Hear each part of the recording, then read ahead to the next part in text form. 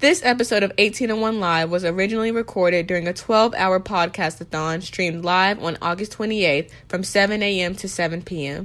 The Give Black podcast-a-thon benefited U of SC's One Creed, One Carolina campaign, which supports initiatives that elevate and encourage Black students, faculty, and staff. Together, our 5 hosts and over 20 guests helped raise more than $10,000 for the campaign over 12 hours. Find more information on the podcast-a-thon and the link to donate at www.garnetmedia.org/giveblack.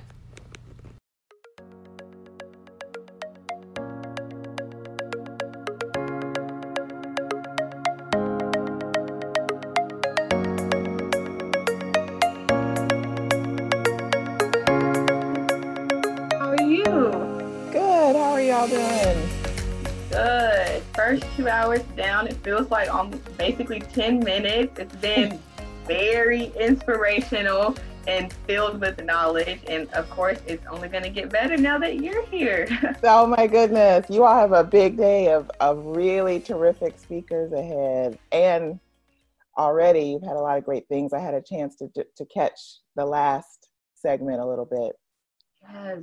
Okay, perfect. So I just would like for you to give a brief introduction of yourself before we get into the details of all the amazing things you have done and the experiences that you had at the university. Okay, introduction. So my name's Kiana Whitted. I'm a professor at USC in English and African American Studies. I'm also director of the African American Studies program. This is my 3rd year doing that. And in my work in the English department, I'm a scholar of African American literature and comic books. So it's a combination a lot of people find interesting and odd. I work in that area, particularly looking at issues related to race and history and genre in comics. And I do a few other things professionally in terms of the field of comic studies scholars. Awesome. I would love for you to talk more about comics and Okay. your involvement with that, because that's something you don't really hear every day. So I'd love for you to go into that a little more. Sure, it isn't something you hear every day. And I mean, I got here at USC 16 years ago, which is a long, long time. What were y'all doing 16 years ago? I mean, that was early, elementary school or? Yeah, something. No, like not elementary. We were in high school. I had a car, something. Really, 16 years ago. So yeah, so when I got here 16 years ago to teach African American literature and cultural studies, I asked my wonderful department chair and undergraduate director if I could do a Maymester class on comic books, particularly Neil Gaiman's Sandman. It didn't necessarily have much to do with African American studies, but it was an interest that I had because I'm a comic book reader. So they let me do that one summer. It started to turn into every summer. It started to turn into a class I would teach during the year. And so now I teach a comics class every year. I've been doing that at USC. And I started to take my work in African American literature and apply some of those same ideas to comic books. So I look at, in my last book, I look at some of the ways that race and social justice and other messages are represented in a comic book company from the 1950s. I also look at how some historical events in comics are represented through that distinctive form, because we're really just talking about narrative drawings and words and pictures. So I wrote an essay about the way comics have represented Emmett Till.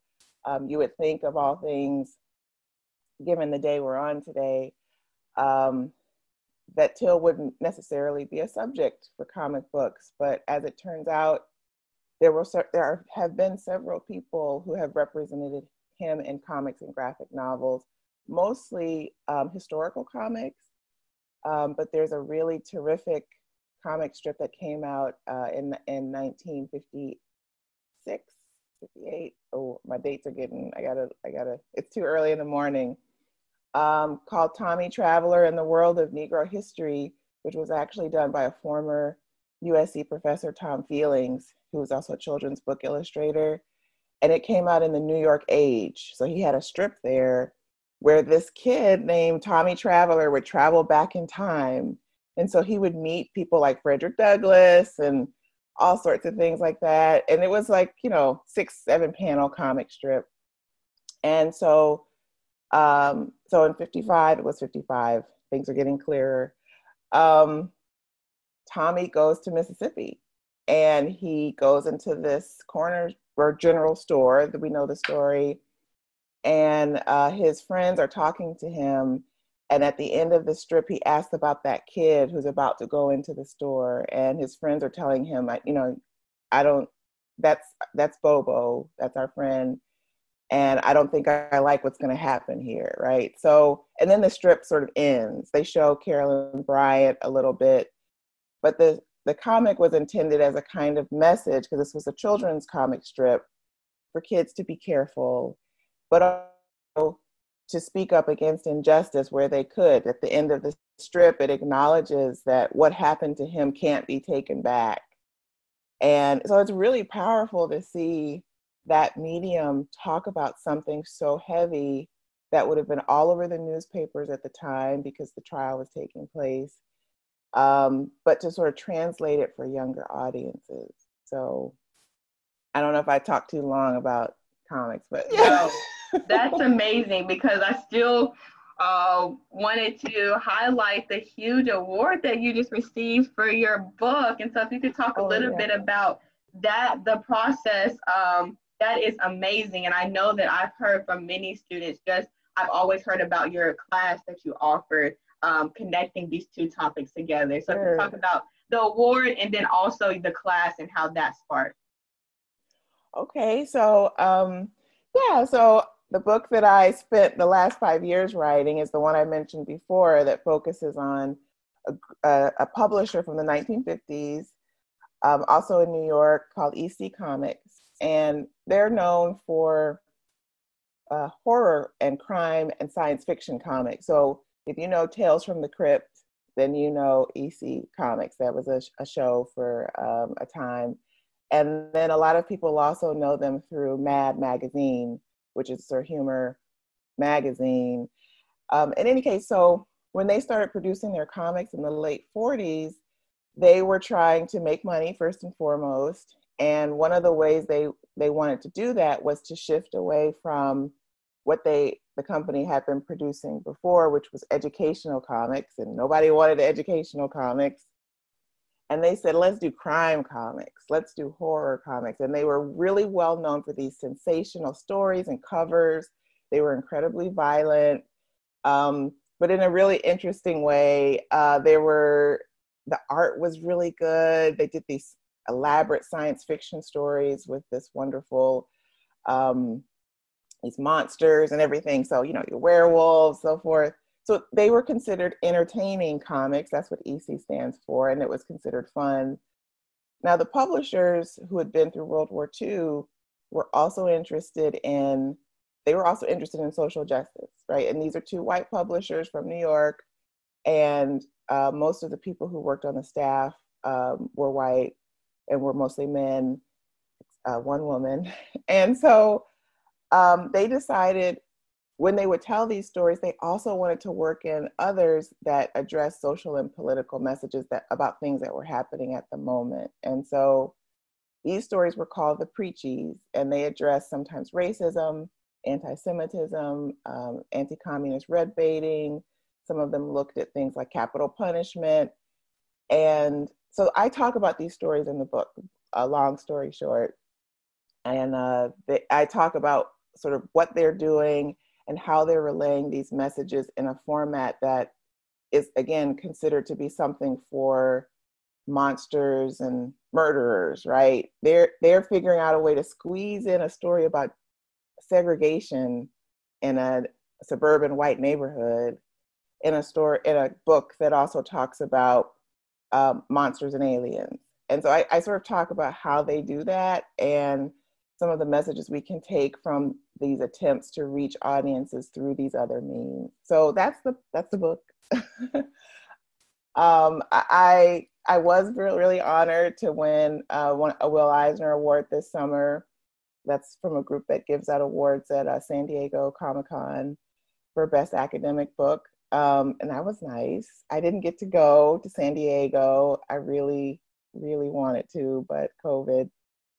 And it was nice to see Phil Lamar announce my name and everything. That was really nice. And yeah, so, and I would also add, and then I'll say a word about the class, is that two other Columbia residents, Sanford Green and Chuck Brown, who works on our campus, also won an award for their really terrific comic series, Bitter Root. And that's incredible. So, you know, Columbia representing.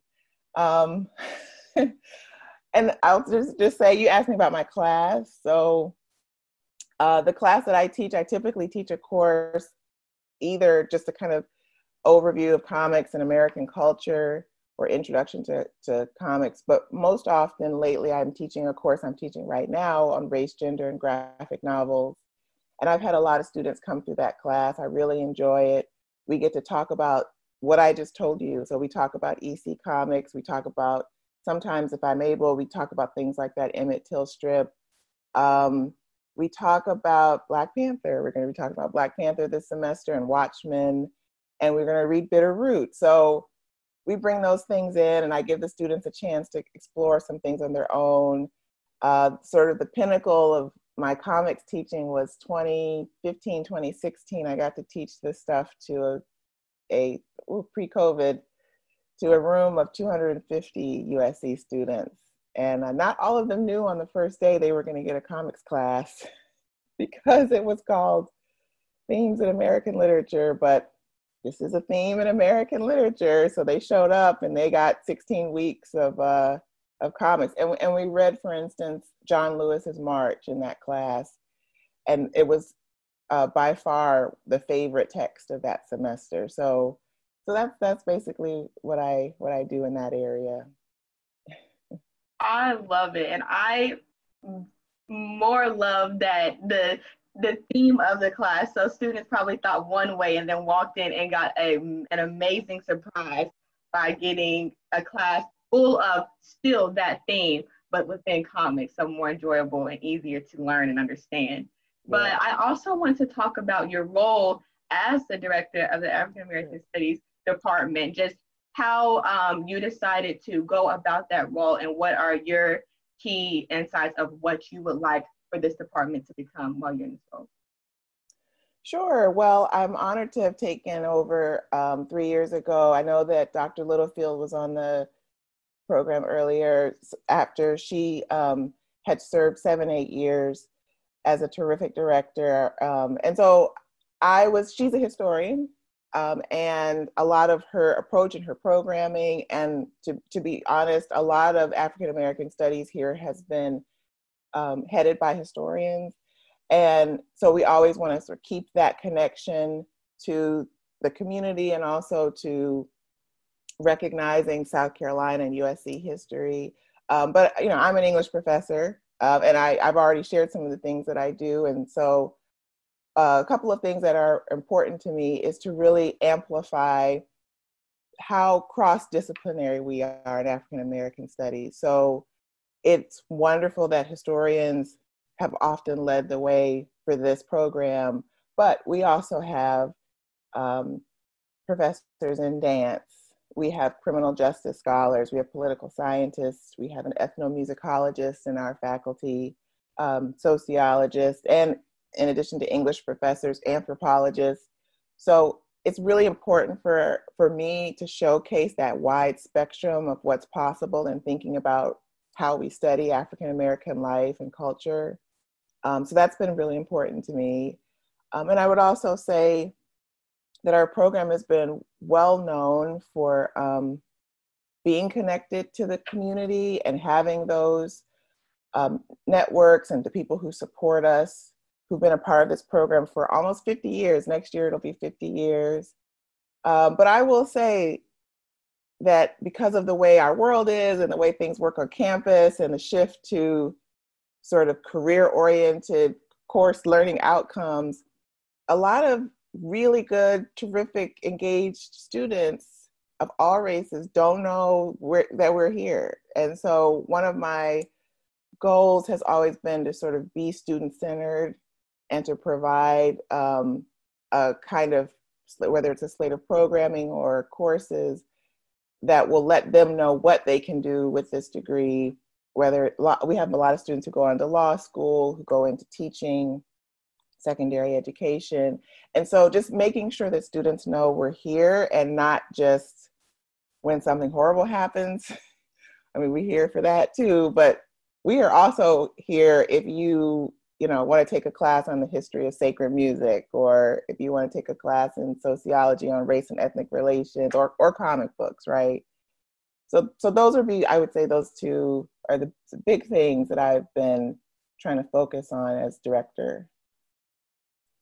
Yeah, I'm gonna actually, you've already started to touch on it, but I'm gonna lob a question towards you that I already asked Dr. Littlefield earlier, and just kind of a more general question, at a kind of more just to kind of get your opinion and just more of your thoughts on the importance of African American studies as a field.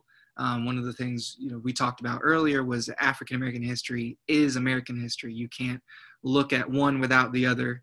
And there's just such now definitely a need for African American history. It seems like, across the nation, but there's always been, a conversation of the importance and the significance of, this field. And so could you talk a little bit, I guess, about how African American history is, important to you as an educator, and how you think, this is something that we as a university, as a state, as a country, need to tap into more from even K through 12 and younger up to higher education.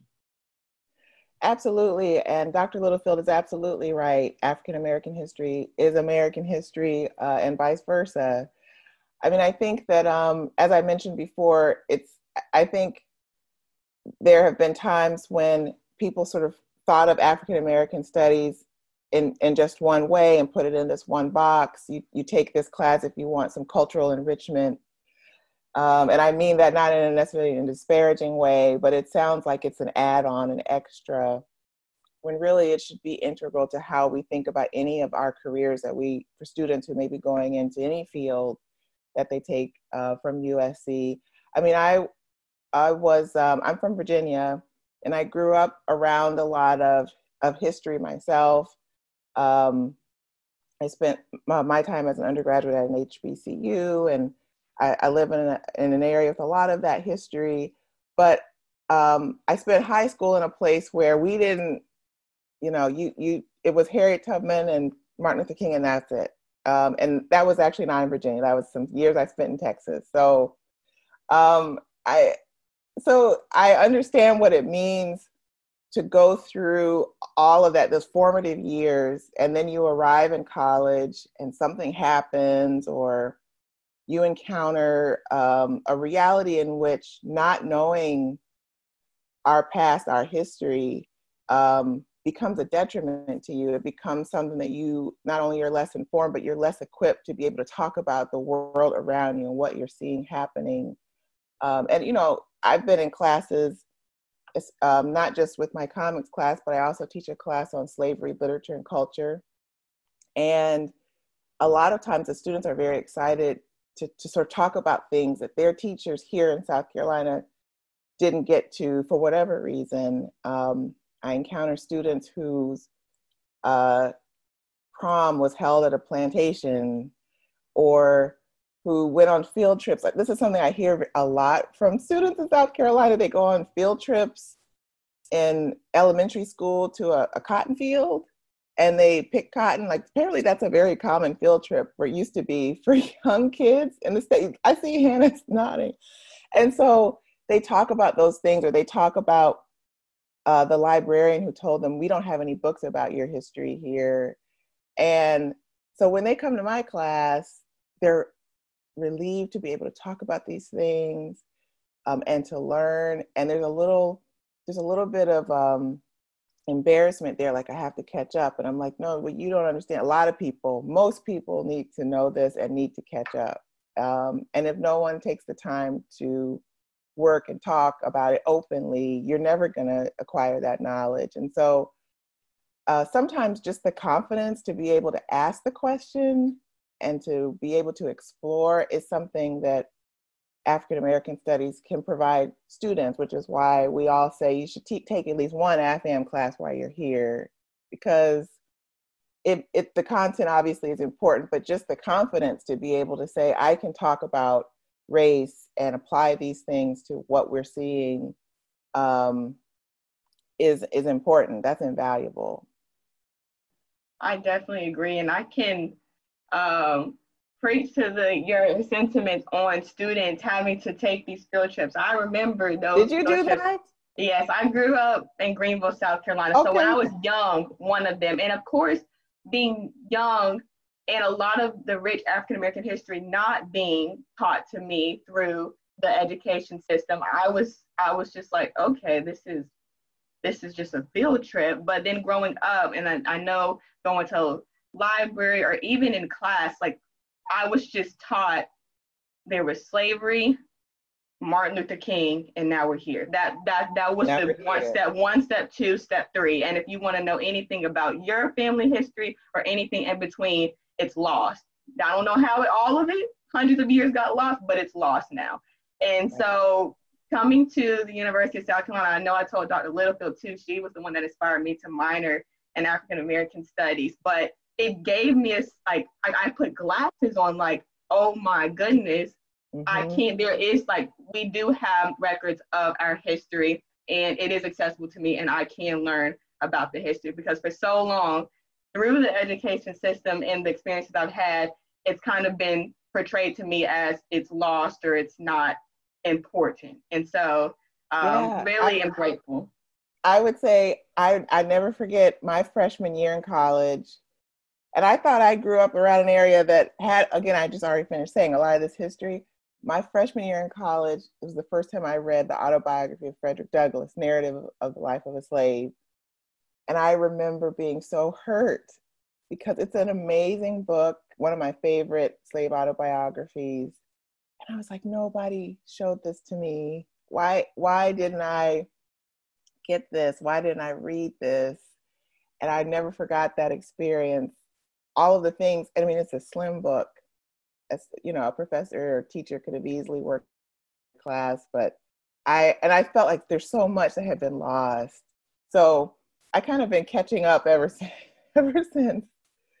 And I know you also are one of the members of the Presidential Commission of University History, but how is that serving in that pivotal role of being a member of such a huge commission? And then just throughout the years of you being at the university, you've seen the changes that have been happening, whether it's seasonal or it's very amplified because of this season, or even just throughout the years slowly with, I know Dr. Littlefield talked about the desegregation commission at one point, but sure. How has that been for you to see all these changes and things that are going on right now?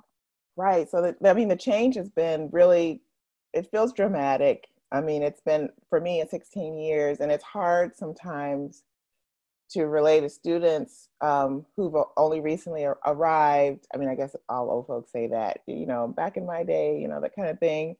But yeah, when I first arrived here, we had more African-American students, and there was a different sort of vibe then. I mean, that was a different historical moment, the early 2000s.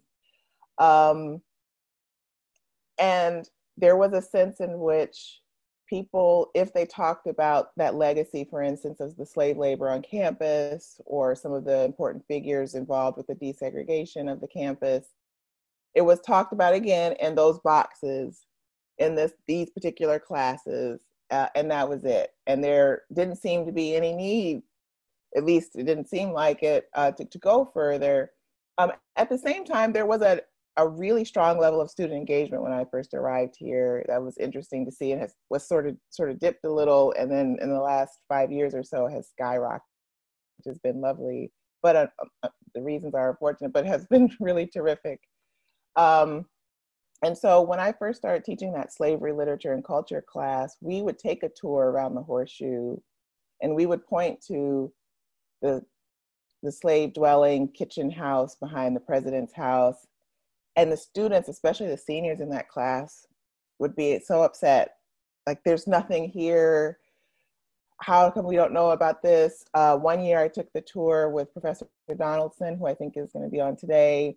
And the students just, I mean, these are your classmates. Their mouths were hanging open for the whole tour. Things that we were pointing out about, he was pointing out to us about the buildings, about the signs on the horseshoe, about the statues there. And so it's nice to see that go from a class project and something talked about in different classes to an institutional level acknowledgement. I mean, those plaques aren't huge on the horseshoe, but they're really significant. And I remember being a little behind the scenes and hearing just all the detail that went into even the language that went on it, the history behind it. So, and then the statue, the Greener statue. So, I mean, I feel like it's nice to see that change can happen and that acknowledgement can happen. And you work so hard and you see people who've come and graduated, and it's, you know, and you just get this little step. I think that I've rambled a bit, but the important takeaway is that a lot of the big jumps are because students spoke up and they took an initiative to say more than just what the faculty and the administrators were saying. And so that's the case with a lot of the markers that we're now seeing, and other things, that the discussion about, you mentioned the History Commission, the discussion about the buildings. It's when students organize and take part in these committees that I'm really excited to see things change. And the faculty are always behind the scenes like, yes, you know, we speak up when we can, but when students do, we love to support what you guys are doing because it makes us feel like, okay, we can help, we can do this, we can follow their lead. And also be initiating things as well. But when the students speak up, we are really excited and happy for that. Yeah. So just to kind of wrap up here, again, we're doing what we're doing today to support the One Creed, One Carolina fundraising campaign, which raises money to benefit programs that uplift and support the Black community here at U of SC. So again, if you could just talk a little bit about Sure. the importance of initiatives like this and ways that we come together and support our Black community on campus, and just how that's important. Absolutely. So I'm really excited about this campaign. It has been a pleasure to be able to talk to people about it over the past 2 months. In AFAM Studies,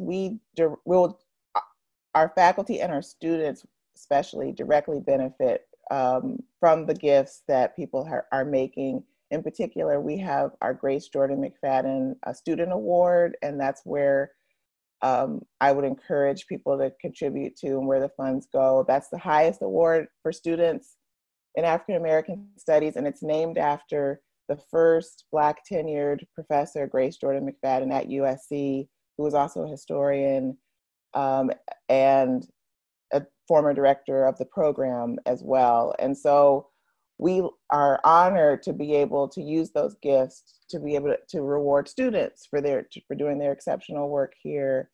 And it was a pleasure to see all of the different funds and people who are going to be able to get the kind of attention that they deserve, as should have been getting all along. There are programs on campus, I'm a part of some of them, English, for example, that have anonymous donors who give hundreds of thousands of dollars for, speaker series and scholarships and things like that. And philanthropy, when it comes to a lot of these African American studies and student-centered programs, doesn't always rise to that same level. And it's really nice to see this attention being given by you all and by the university to support those awards. Well, thank you so much for spending time chatting with us and sharing some of the amazing things that you have contributed to, and just being an inspiration to not only Aiden and I, but all the viewers about all that has happened at the university and your impact on the university. But thank you so much. If you could please continue to spread this One Creed, One Carolina campaign on your social networks. And if you have not donated already, and if you have the willingness to, please donate, whether it's $1 or even, of course, the networking aspect is crucial as well, just to get the word out for everyone to contribute in whatever way they feel is best. But I really do appreciate you, Dr. Witt. It's always great talking to you, and I hope you have a great day. Thank you. You too. I'll be listening. Thank you so much. Bye. Thank you.